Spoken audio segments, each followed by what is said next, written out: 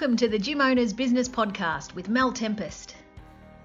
The Gym Owners Business Podcast is proudly supported and sponsored by Thomas Plummer, MyZone, Creative Fitness Marketing and All Smiles Creative. The Gym Owners Business Podcast is part of the Gym Owners Business Network, which is the industry's go-to online hub designed to better service the needs of fitness business owners. The Gym Owners Business Network is currently finalising foundation memberships, so if you're a fitness business that would like to gain valuable and extensive exposure to the Australian and global fitness industries, then head to gymownersbusinessnetwork.net to find out more. Well, good afternoon and welcome to the Gym Owners Business Podcast and Network. Today's podcast is sponsored by Evolt Body Imaging and MyZone Wearable Technology. Today we are discussing a very sensitive subject, obesity. We discuss on our podcast today the lack of smart education on hand for the gym business industry. And I call it the gym business industry because that's who we are. Irrespective of the size of the clubs and the nature of the content that's within our clubs, we are the gym business industry. And we are in business of getting people healthy first and fit second. And let's be frank, a fit person in 1999 is not the same as a fit person in 2019.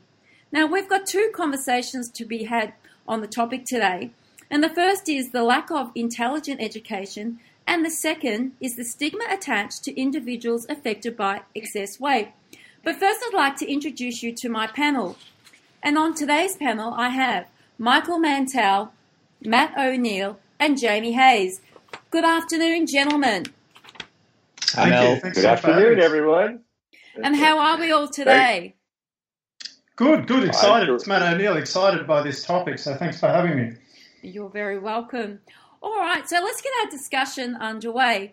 Now, we know that obesity is on the rise rapidly, and our healthcare systems are under extreme strain. We know that the fitness industry is also growing at a rapid rate, and we know that we have, through no fault of their own, underprepared trainers starting in the industry. And we still have a lot of old school gym business owners, yet we still have this significant growth in chronic illness and weight issues. So I'm going to throw the question out to you, Matt. Where have we gone wrong as an industry? What are we not doing in gyms to counteract such issues as growth in obesity and growth in chronic illness? Yeah, that's the big question, isn't it? What's going wrong? And I guess I want to preface the answer to that just with a couple of stats. A new report out last week, 900,000 people, this is here in Australia, you can accelerate that for other countries, 900,000 people became obese in the last 3 years. You know, in 10 years it's going to be 40% of the population, not just overweight, but obese, costing us like $11 billion. So it's really, really serious, and everybody's trying to nut out how do we actually tackle this. And I think the big problem is that it's in the fitness industry, it can be a real mismatch. Clients want quick results, and often, trainers or salespeople might jump in and say, yeah, you can lose all that weight. You want to lose 10 kilos, 20 kilos. Then it's that sort of promise there. So the expectations can be out of whack straight away. And to give you an idea, and this is probably the last stat I want to share, there's a study in the UK looked at 9,000 people across health records, and they found the chance of reaching normal weight for obesity. So let's say if we're going to help somebody lose weight from being obese to become normal weight, after a year there was a 1 in 100 chance of that happening for women, and half that for men, so less than 0.5%. So I think what we've got to acknowledge from the start is this is really complex. There's eating behaviour, exercise habits, there's plateaus, motivation, willpower, beliefs, family and friends, the relationship with the trainer. And I think we just haven't acknowledged that complexity. And in a way, we've gone into that quick fix where we say we're going to get you a result, and then people get a bit, they either get annoyed, frustrated, or really pissed with that over-promising. So I think that over-promising has us stepping back and looking for a more comprehensive approach. And I think if there's one thing we need to do it right is to say this is complex, and we need to look at nutrition, exercise, mindset, mental health, all those sorts of things, and not think that we know it all. So, Jamie, what's your thoughts on Matt's answer? Well, I'm going to be a little bit controversial here. I don't think there's any obligation on the fitness industry to actually meet the needs of overweight and obese people. And I've got 5 points here. And the second is, but if fitness centres want to, if they want to, they actually have an incredible opportunity to be providers of weight loss programs. And it can add a brand new stream of income to fitness clubs. And God knows they need it. They're all competing on price and stuff like that, getting lower and lower yields and membership rates. So anything that can bring in extra income, and it can also bring in extra income for the trainers. My third point is that, and this is a key insight, just like fitness clubs license expert classes from people like Les Mills International, so that their instructors don't have to be experts in designing classes, all they have to do is learn how to deliver those classes. Now, clubs can also offer expert weight loss programs designed by weight loss experts, let's say like Matt, but delivered by their trainers, so that the trainers don't necessarily have to be nutrition experts. My vision is that fitness clubs around the world can actually be the leading providers of weight loss programs, definitely here in Australia and New Zealand and elsewhere. And ironically, even though many dietitians are sensitive about losing clients to unregistered people on the internet, the global push for weight loss programming, with the global push for weight loss programming inside the fitness industry, can create fantastic opportunities for dietitians to be involved as the experts behind those programs. So I really think that there's an incredible opportunity. Mel, the number one most common reason new members and new PT clients start an exercise program is to lose weight. But unfortunately, the science does not support that. If somebody has got some weight to lose, if they start exercising, they'll lose weight. And us accepting business on that basis, I think is questionable. But my view is that the reverse is true. Where exercise does not lead to weight loss leads to exercise. If you can set up a weight loss program in your gym and help people lose weight, whether they exercise or not, through dietary intervention, then once they've lost weight, when they're ready, they're more likely to become exercisers. And so it can be a brand new source of additional fitness members for fitness clubs. All right, so Jamie, you're obviously saying that, health club owners can set up successful weight loss programs within their clubs. But Michael, let me ask you a question. Now, you're considered an expert in behavioural science globally. Do you think that gyms unknowingly play a role in the message that they send to the media, their community and their current clients, that they're not about weight loss? Oh, absolutely. First, I just want to tell you that I fully agree with what Jamie just said and what Matt said. The statistics on overweight and obesity are beyond shocking. I just read a study today that said by 2020, that's just less than a year from now, 80%, I said 80%, right now it's 70%, 80% of America, and it follows pretty closely in Australia and New Zealand, will be either overweight or obese. Are gyms sending a message unknowingly? Absolutely. Research that was published just a year ago or so through the American Psychological Association found that stigma at gyms are associated with negative attitudes towards the gym, maladaptive behaviors to cope with stigma, internalizing a weight bias against oneself, unhealthy weight control practices. We see it in healthcare. It's not just in gyms.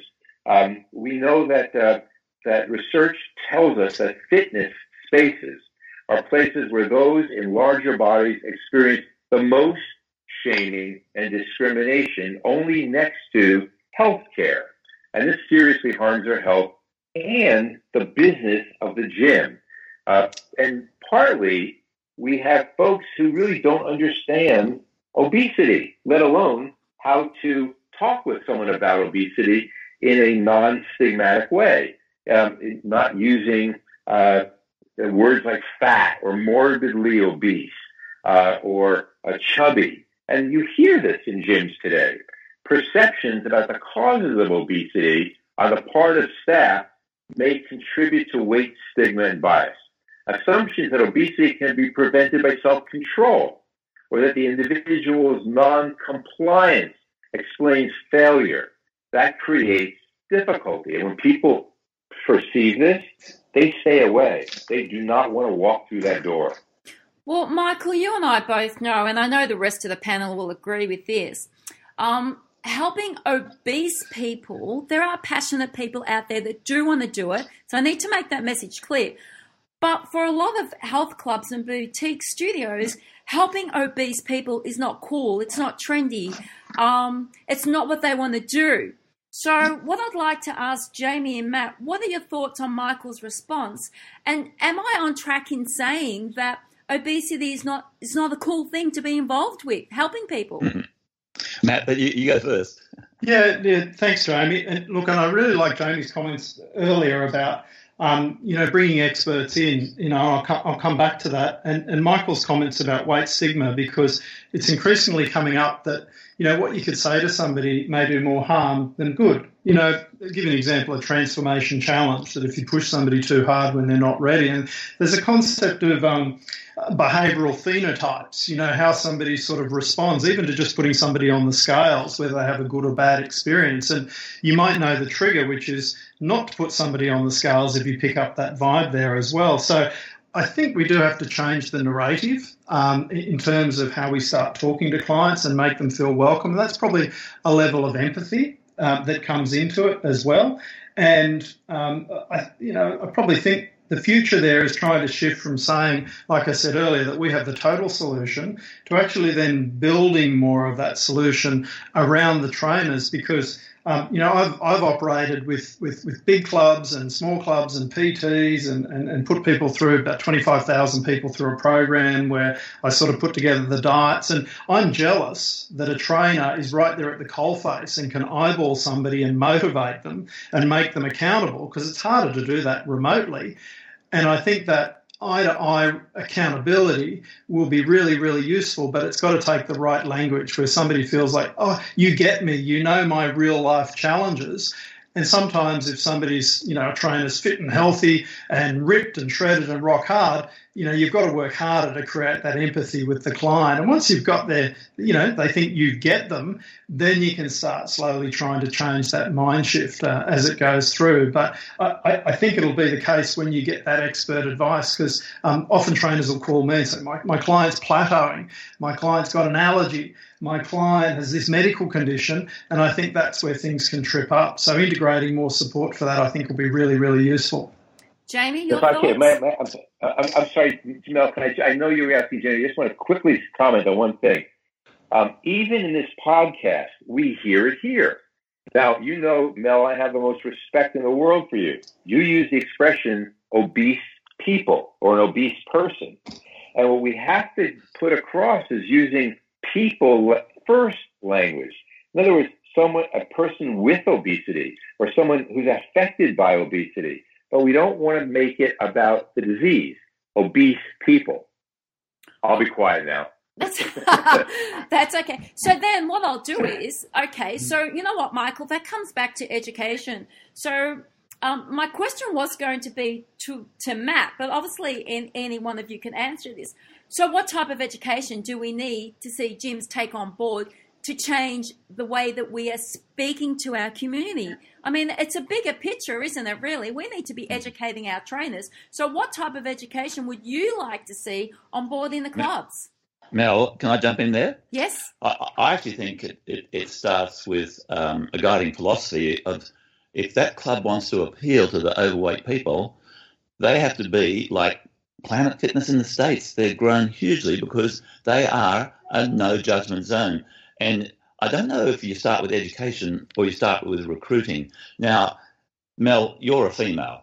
Have you ever walked into a women's clothing store and within seconds you got that look of judgment from that, skinny, good-looking sales assistant, and you didn't feel comfortable? You felt, like, I find an excuse to get the hell out of that store. Oh, absolutely, Jamie. I've walked into a dress shop after I've taken a class, and because I'm in my workout gear and because the shop that I've walked into, the clothing items are a little bit more expensive than walking into a standard shop, of course, somebody's judged me straight away. So I certainly understand where you're coming from. And you feel like walking out. And so I think we've got to recruit people who have that no judgment zone on them. Many of our weight loss coaches, and I'm sure with Matt as well, they're on their own weight loss journey too. And we say the very first thing they might have 10 or 20 kilos to lose, and we say share your weight loss journey as one of the very first thing in building rapport and getting to know. You might say, here's me before and after, and I'm still on the journey, and people can immediately relate to that.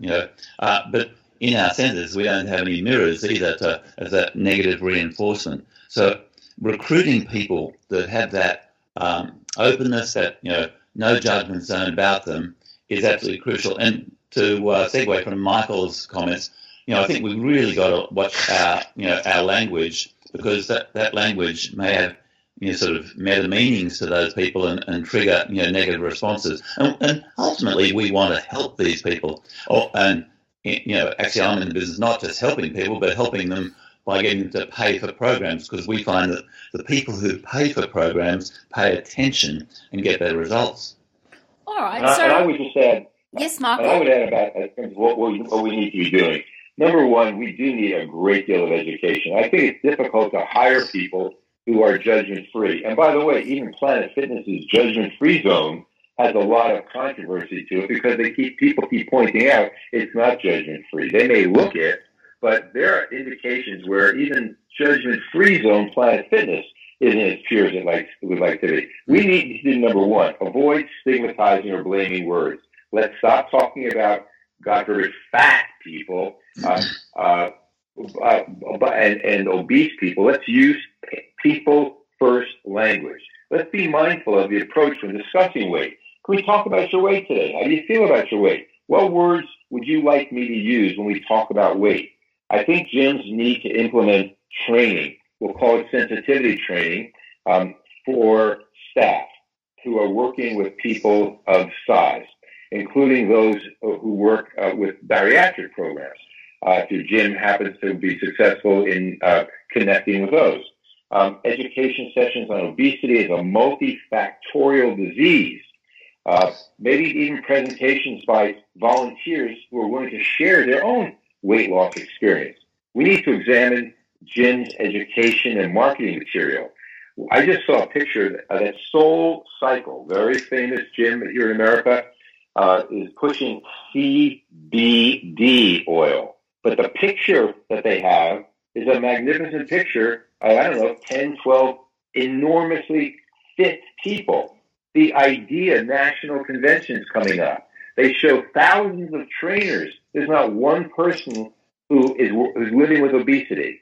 So we need to look at the marketing material. We need to educate, inform, and be the example. Discuss obesity as a disease, which is what it is.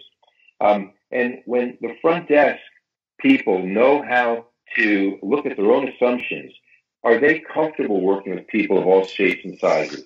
Are they helpful and sensitive in working with folks like this? Then I think we have a place to go. One of the last thing I'll say very quickly: how about a chair where someone of size can sit? Have you ever seen the chairs in some gyms in the waiting area, or in a restaurant, or the dress shop we were talking about? If someone who's living with obesity or affected by obesity can't sit down, can't take a shower, the towel doesn't fit, the toilet is too small, they're going to leave the gym. Lastly, to say, well, we meet the Americans with Disability Act. Are you implying that someone who has obesity is disabled? Good luck growing that gym. It won't work. All right. So Michael, let me just come back to the education part of this. Now, anybody on the panel can answer this question below. Now, do you think that this type of education should be compulsory for every person who registers to work as a fitness professional, Or do you think that the education should be part of the club's onboarding with new staff when employed? Because this is the only way that we are going to change the way that people look at this issue. It's all about education, but how are we going to make it change? Now, any one of you can answer this question. Okay, Matt, you go. Sorry, thanks, Jamie. I'll jump in there. And I think the word education, and I think what's been really useful in this podcast, and I'm learning as well, is that the words we use are quite powerful. You know, those mantras, those motivational statements we use, and choosing those carefully. Even the word education, and for me that conjures up images of knowing about metabolism, knowing about calorie burning, maybe knowing more about diets and that sort of thing. And I don't think that's where it's at. I think it's sort of the education on the behavioural implications of what we do there. And obviously, I mean, for every gym or fitness centre, it's probably a case of thinking, what is our brand? You know, what is our voice? Who do we appeal to? And if you take that to the individual trainer level, you know, for years I sort of asked a trainer, are you a nurture trainer or a torture trainer? And I think people will probably get what I mean there. And part of that's giving tough love and accountability, but also being there to have that empathy and understanding for it. So is it a direction of empathy and understanding, or is it a direction of that real, you know, we're here to flog you and do hard sessions for that? So I think it's probably that strategic direction of saying we're going to change that along the way. And like Jamie said, bring in people and staff that could maybe take the lead on weight management that really, really get it, and maybe even outsource some of those roles and responsibilities as well, because then over time the words start to change and then people go, this is a great supportive environment to be. And bottom line, that's great for business. And just something very quickly I want to add is then I think this goes beyond the staff, say at a fitness centre or club, to anybody that's in the life of a gym member, you know, whether they're supportive or not. And I think we've got to really harness social networks to have people be supportive. So when somebody goes home, their wife or their partner or their flatmate or their friends are able to be brought into that network and that as well. And that's an area I'm quite passionate and looking at with technology, of how do we actually help people become buddies and cheerleaders rather than saboteurs and hecklers. And I think if we just work towards being a buddy or a cheerleader, that's going to have a real positive results. And I think technology is going to be exciting for really getting that approach to work in the future. Michael or Jamie, would you like to comment? Yeah. Well, I'll just say that to answer your question, and I think Matt is really at the cutting edge of some of that education. But I don't think that we need to make it compulsory that everybody who works in the fitness industry needs to be educated in weight management. But they should understand the basics of weight management and healthy eating. And because some of them may have no desire to coach people on weight loss. But just to paraphrase from Michael, they should absolutely understand that their behaviours and their words can make a huge difference to the response. And Mel, I want to say that I think the fitness industry can also think outside the four walls. We have weight loss coaches delivering weight loss programs, not inside the fitness centre, but in local medical centres, you know, on a sort of, where there's, you know, coaching people sort of face to face, helping people lose weight. And then when those people are ready to lose weight, you know, and they're obviously in the medical centre, they're in a very safe environment, they're overseen by their doctor and stuff like that. And when they're ready to lose weight, ready to exercise, guess where they go? You know, they can be introduced to the club, you know, in an appropriate fashion and the appropriate sorts of programming. So, yeah, you know, I think we've got lots of opportunity here. I agree. And I would add. Yeah, I agree. I just wanted to move on to the next question, and I would love an answer from each of you. Now, you know, the three of you are passionate ambassadors for healthy eating and weight loss, and you each are involved in different programs. Can any of you give me an example where education has played a pivotal role in a club where members have had long-term success? So not short-term success, but long-term success. Could I throw it across to you, Matt, first? Yeah, I mean, what I think of there, rather than saying, look, I think this is the the best program in the world. And Jamie's got a fantastic program, and Michael with his work with size acceptance and using the correct language is amazing too. I don't think there's one program that actually works on that, but I just want to talk about transformational challenges just briefly. In that, we partner with gyms and we help them with their challenges, and I plug in for the nutrition. So I've got to watch how some of those challenges operate. And the ones that really highlight how people have changed their life and how they start to say, this is not about what I look like, this is about how I feel and my energy levels and what I can do with my body now. And hey, I'm not turning back because this is so good. And that's not just a testimonial, but that's a really rich story to share with other people, to show them about the journey that they should take perhaps as well. And long after the challenge, I don't think, say, the fitness industry nailed it in terms of challenges, 8 weeks or 12 weeks or whatever, because some people think, oh, it's over now, I can go back to my old ways, whereas others transform.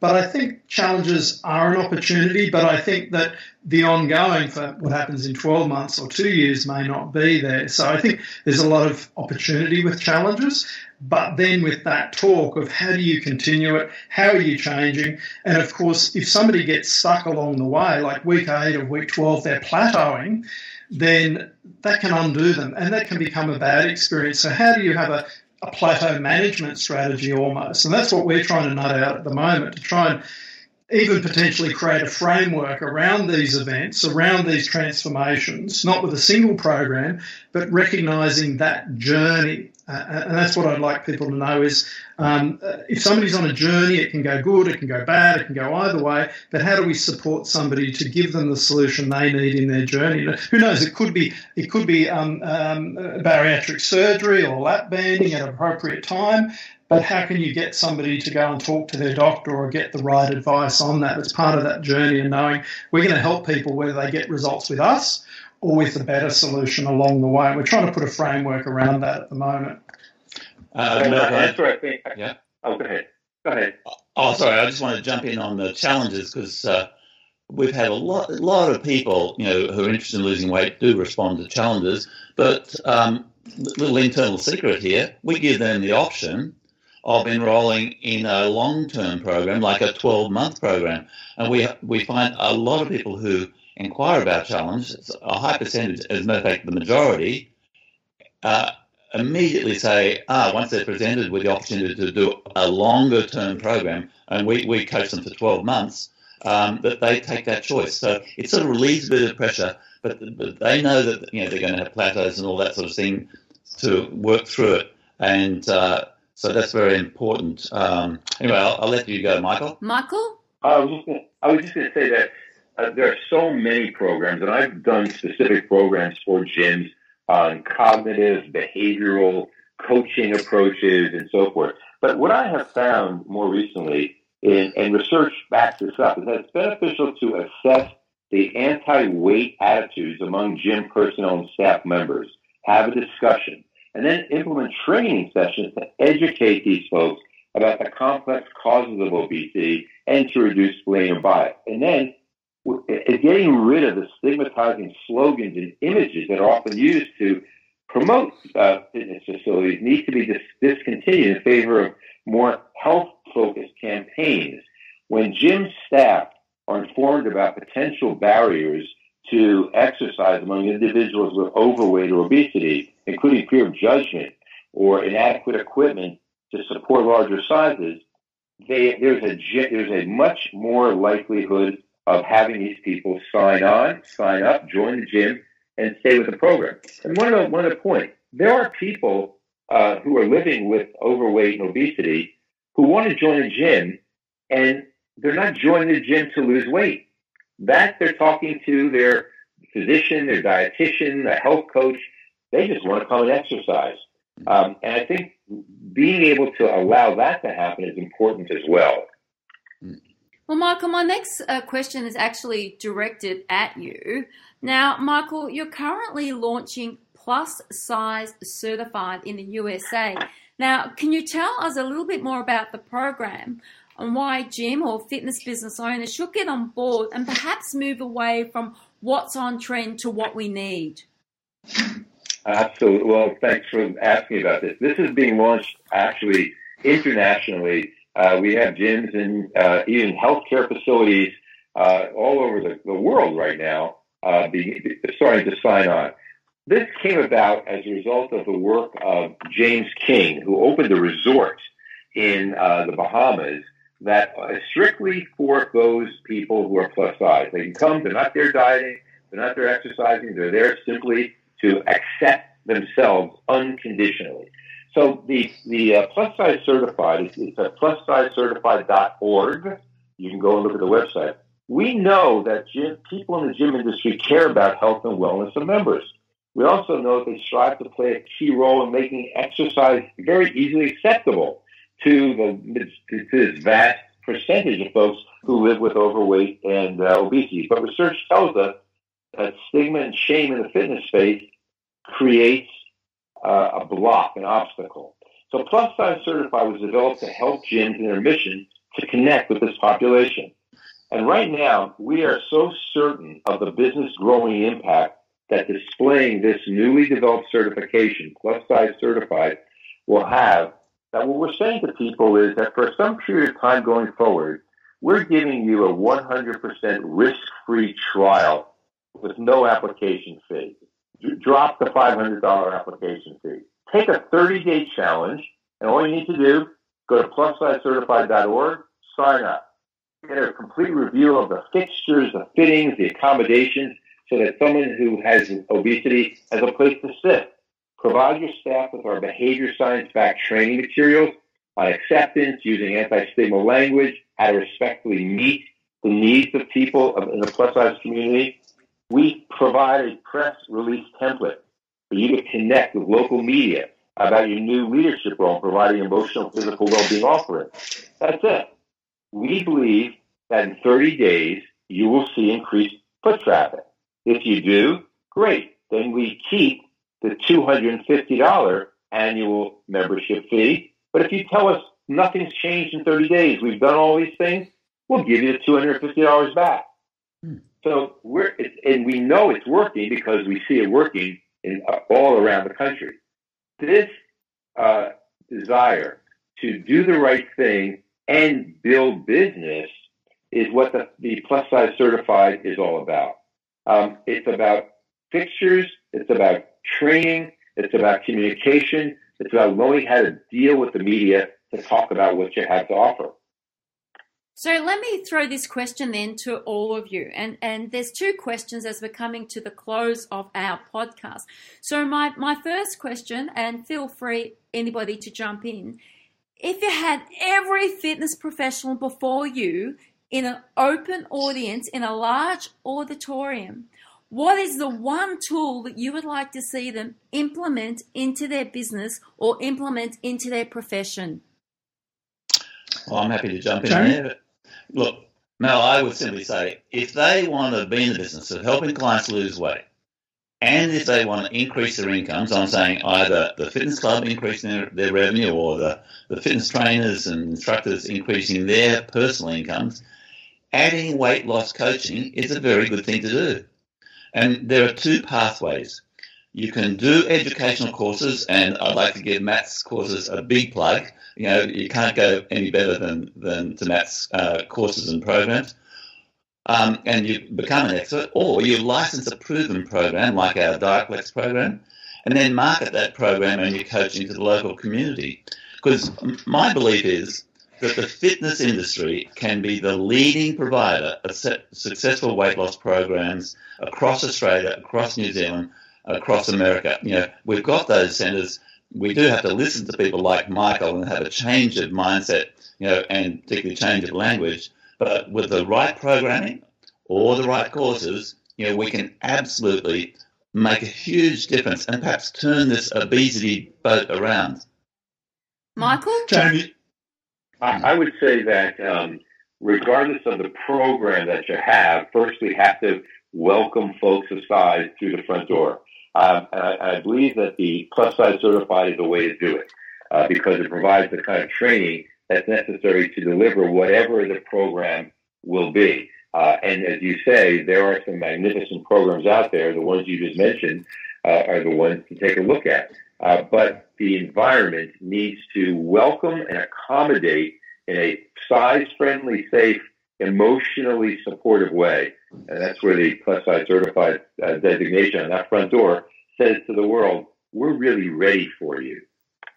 Matt? Hey, yeah, look, this is really good stuff to hear. And look, Jamie Sprayer, and Jamie has so much experience working outside the fitness industry in like weight loss clinics, and he can bring some of that expertise into a fitness centre as well. So he's a great resource. And I can see this changing, like the narrative and the words we use from Michael as well. I think, and I mentioned technology earlier, and I'm heading up an initiative where we're looking to see how can a conversational interface really assist in these situations? How can it change some of the language? How can it change that support 24/7 when somebody isn't seeing the coach? And I think that fitness clubs are just not resourced enough. There's high staff turnover, there's strategic planning, which can be more challenging when you want to get bums on seats or bums on benches.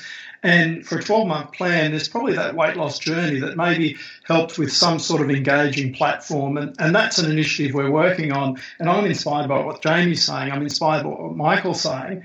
And I think technology, which I've been looking at, is possibly something that can plug into that to enhance it and that. So if anybody does want to get in touch with that, we're piloting later this year for that. And that's got to deliver as well. And I think what Michael said about, you get better retention or more people in or you get your money back, I think that's a really good idea too, because these different approaches need to be trialled, and when you see it, you probably won't turn back. And I think it's those rewards, and we're looking at how do we build rewards in for trainers and clubs that say, if I don't talk about shredding and I talk about health and better mood and all this stuff, then I see those improvements. So if anybody wants to make contact, I'd love to chat with you. And I'll be chatting with Jamie and Michael about this afterwards too. So thanks. So this leads me into my second question, which is technically technology orientated. So let's move away from obesity for a moment, or are we really doing that? And this question I directed towards a panel of experts in Singapore recently at the Fit Summit, which was hosted by Ross and Blair Campbell. Mental health issues and suicide rates are escalating. We know that exercise plays a pivotal role to help combat the issue. We encourage individuals to exercise in groups, in classes, and to go on local walks and runs. Yet, in the same breath, we are now encouraging our clients and our community, who aren't our clients, to download the latest exercise apps, to download the latest food plan apps. We are encouraging them to work out on their own in a non-supportive environment. Do you think, as the industry, that we are contradicting our message in order for a financial return on technology? Well, let me jump in. As someone who's practiced psychology for 45 years, who helped structure the health coach certification, behavior change certification for American Council on Exercise, who works with physicians' offices coast to coast and teaching them patient experience. I'll tell you this. We know that the solo device experience produces loneliness. And amongst adolescents, for example, who are just steeped in their devices, anxiety and depression are increasing. So I think we have to be very careful. If we're building a support group with these apps and there's feedback, and that's positive feedback, and it's monitored, probably not creating a great deal of difficulty. I would certainly feel a lot better if this was directed by a mental health professional in conjunction with a health coach, a weight loss coach, a fitness trainer who was behind it. It would make me feel a whole lot better if this was a friend or family member of mine.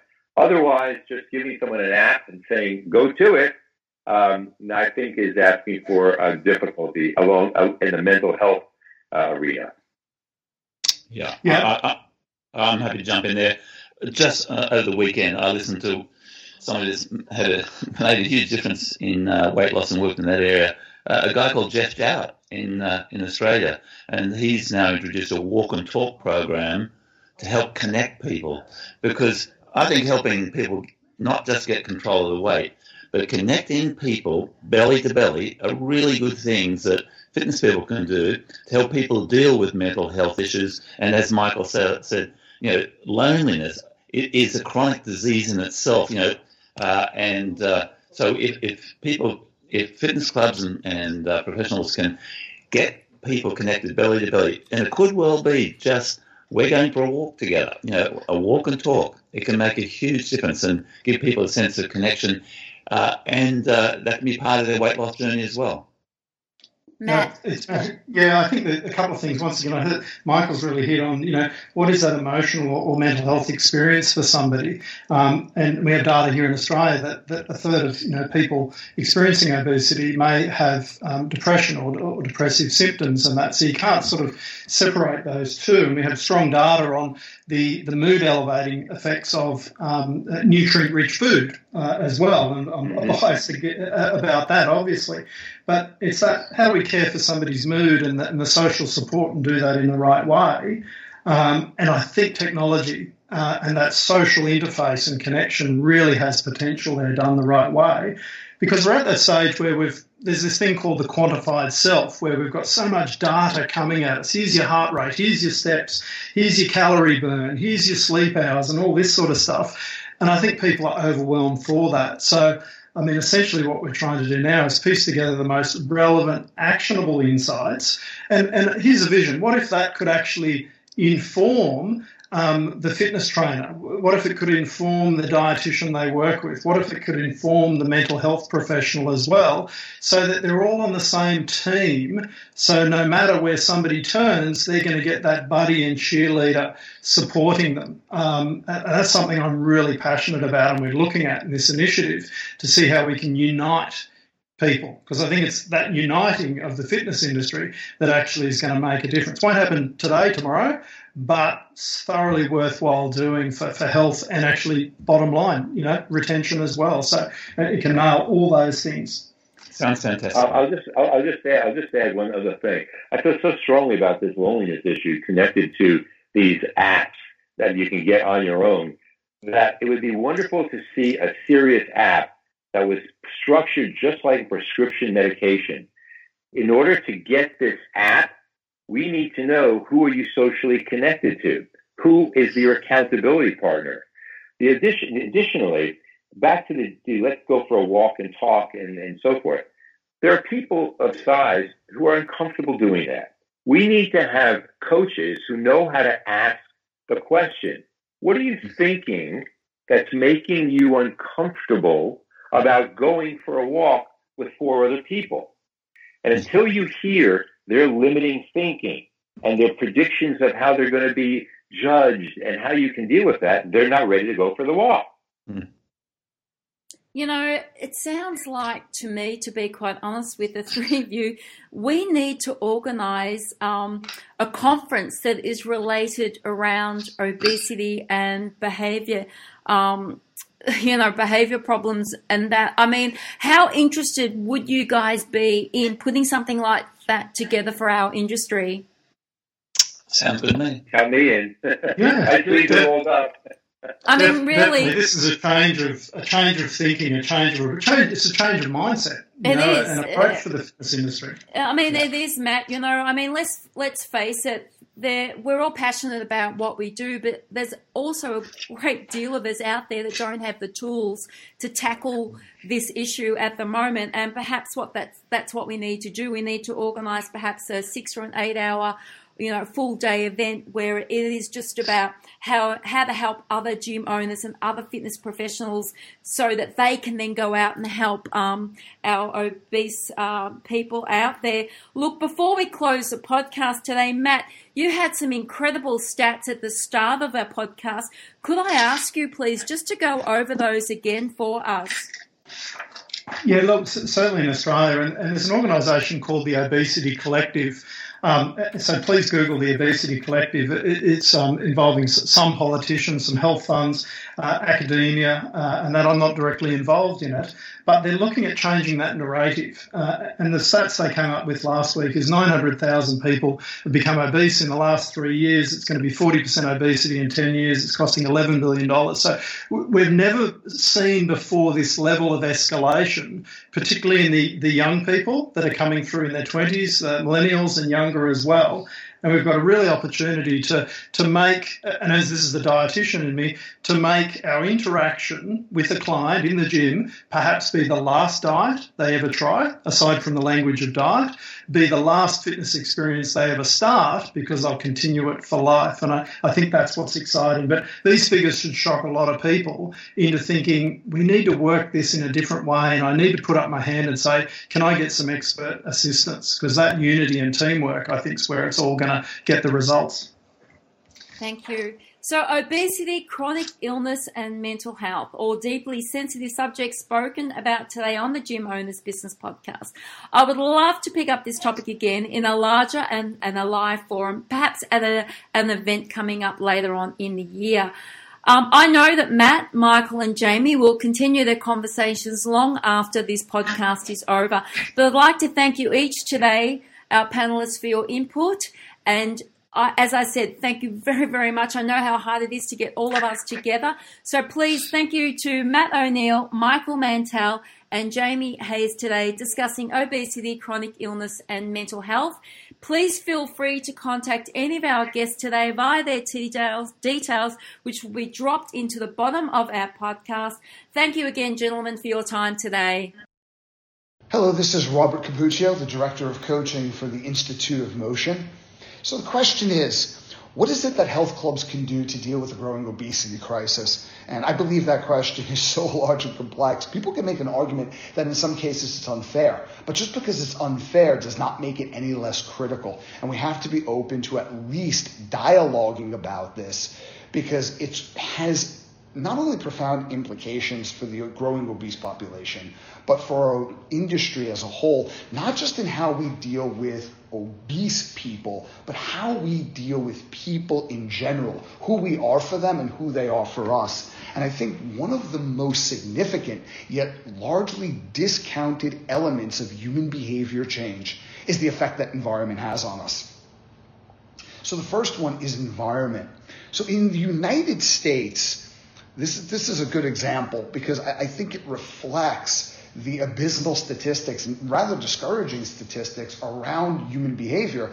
97% of everyone who has bypass surgery, or a little bit over that number actually, develops new blockages within just a couple of years. So a while back, Dr. Dean Ornish, taking a look at this and being quite perplexed by these stats, conducted a study consisting of about 194 patients.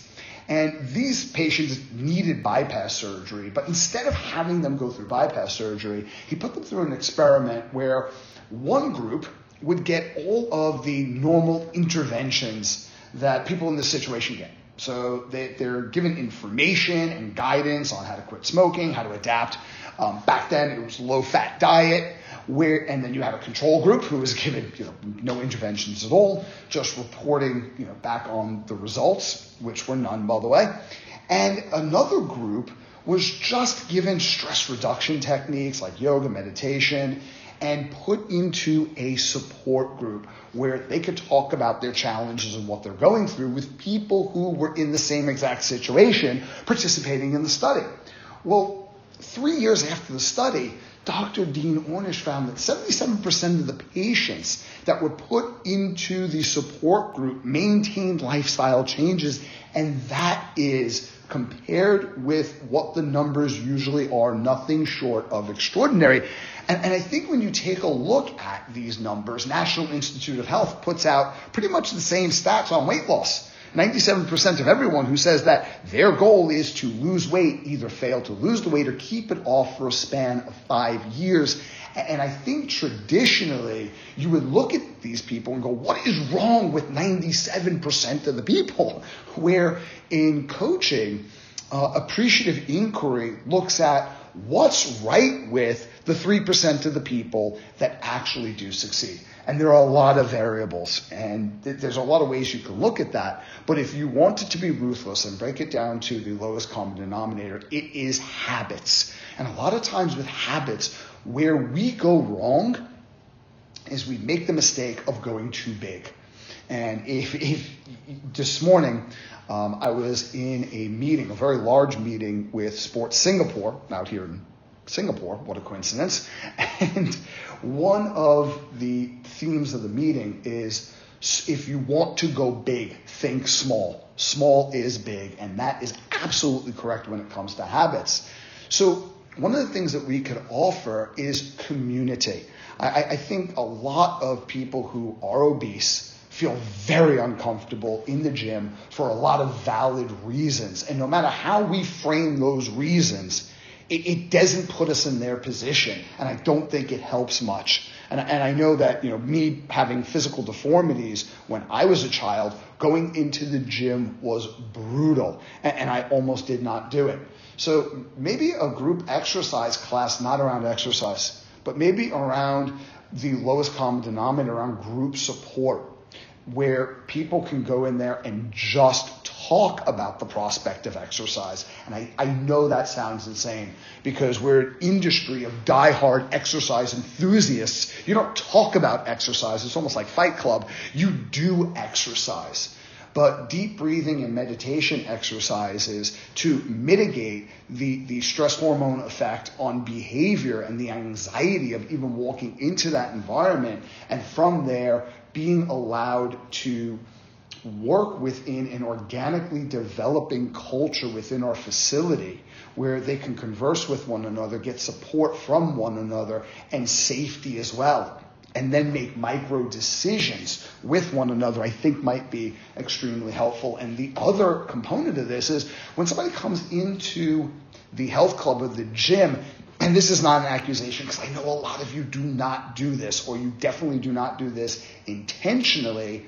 Maybe the overall purpose shouldn't be to sell them a membership, but to help them make a decision, any decision that initially gets them started, and try to put ourselves in the framework where, no, you cannot have what we really want you to have for us, or what we think you should have, but you can have what you truly want. And we will do it on your terms and your pace, and maybe engage in a little bit more motivational interviewing and maybe a little bit less conventional selling. I personally, my bias is that will not decrease but increase the probability of making a sale, because it will respect autonomy. People do not like to be coerced into decisions, and there are two types of decisions. There are controlled and autonomous. And autonomous decisions seem to not only have, I think, greater commitment initially, but the research shows greater long-term adherence, where controlled, whether you're trying to inspire and reward or threaten people or point out the consequences, doesn't seem to have as much engagement, surprise, surprise. And it doesn't seem to hold up in terms of long-term adherence, and has a higher level of recidivism, which is not what we're looking for. And even if somebody's not going to join the gym today, in the age of apps, there's an app for everything. What can we do to support them and keep in touch with them and provide them resources to be a little bit more resourceful in making the micro changes that will lead them to bigger decisions, and maybe joining a health club a little bit later down the road if they're absolutely not ready now. And I think, if we can have those resources and not believe that all support must live within our four walls. I mean, think about the potential of that, about supporting people, creating a loyal base of customers that feel that we truly care, and we're offering valid, viable resources even though they're not coming into the gym. Think about the future implications for that, where you walk into our facility, you're going to get a level of help, whether you join the facility or not. It's just a matter of whether you're going to get good, better, or best. How you engage with us is up to you.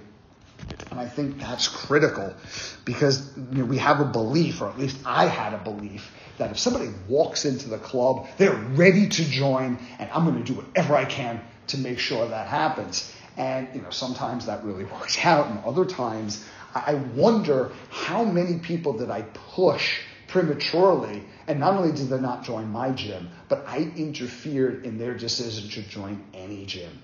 Because if you take a look at the trends theoretical model of change, there are a few reasons why people might walk into a gym, even if they're absolutely not ready that day. And no matter what level of change they're at, especially the obese population, it took a lot for them to walk into the gym. So if you sit in front of me, I'm going to help you no matter what. It's just a matter of what are you prepared to do today. If I lead you to decisions and respect autonomy, my personal experience and my guess would be our closing ratios would go up, not down, and the experience for the person at the other end of that table would be enhanced. My advice for trainers getting into the fitness industry, don't study so much about the human body that you neglect the human being that resides within it. With all your studying on functional anatomy, physiology, and nutritional sciences, which are all critical, there needs to be a little bit of a study of psychology about coaching, behavior change, and we need to cultivate some intrinsic factors like empathy. And I'm not saying we feel for people, but we feel with them, which is deeper, it's more pervasive, it's more beneficial. And a lot of times our assumptions are deterrents. Let me just share something, really fast. I hope I'm not going over my time here. But there is someone out there who I have a ton of respect for, and her name is Dr. Nadine Burke-Harris, and she wrote the book, The Deepest Well. And there's an excerpt I want to read you from The Deepest Well, and she's citing doctors Vincent Folletti and Robert Anda, and the data that they reported from 17,421 people involved in what's now referred to as the ACE study, which stands for Adverse Childhood Experiences.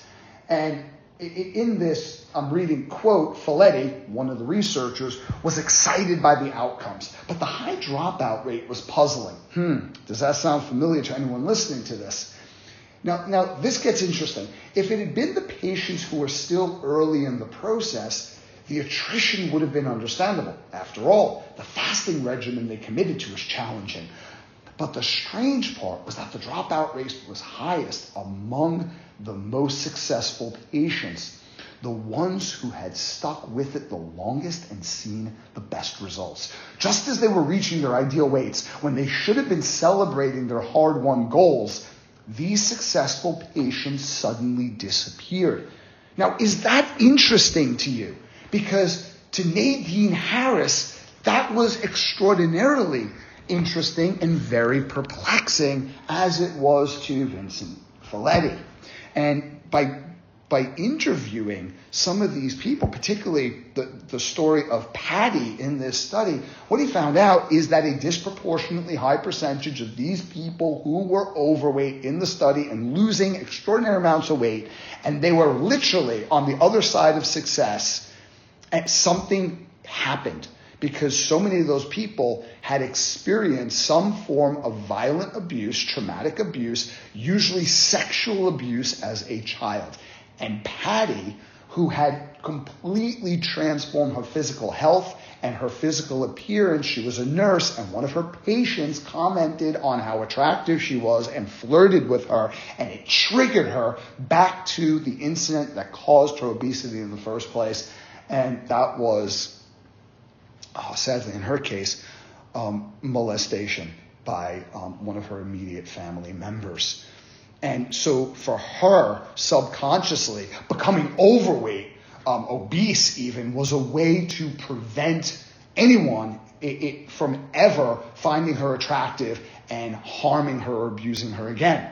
So in her case, being obese was not her problem. It was her solution to a much bigger, much more traumatic problem.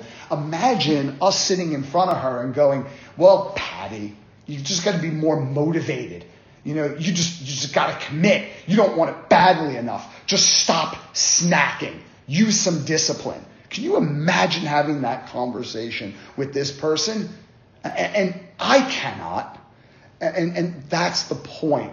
I think a lot of our attribution errors, they're not only false, which stop us from connecting and prescribing with any precision, they're also very damaging, and they can keep more people out of our industry than we invite in. And so that would be my advice to a brand new trainer. Yes, study all the areas that you're passionate about because they're critical, but maybe first start with to create a frame of primacy around human behavior and empathy and understanding that sometimes the things that our clientele, our members struggle with are not as cut and dry as we tend to believe.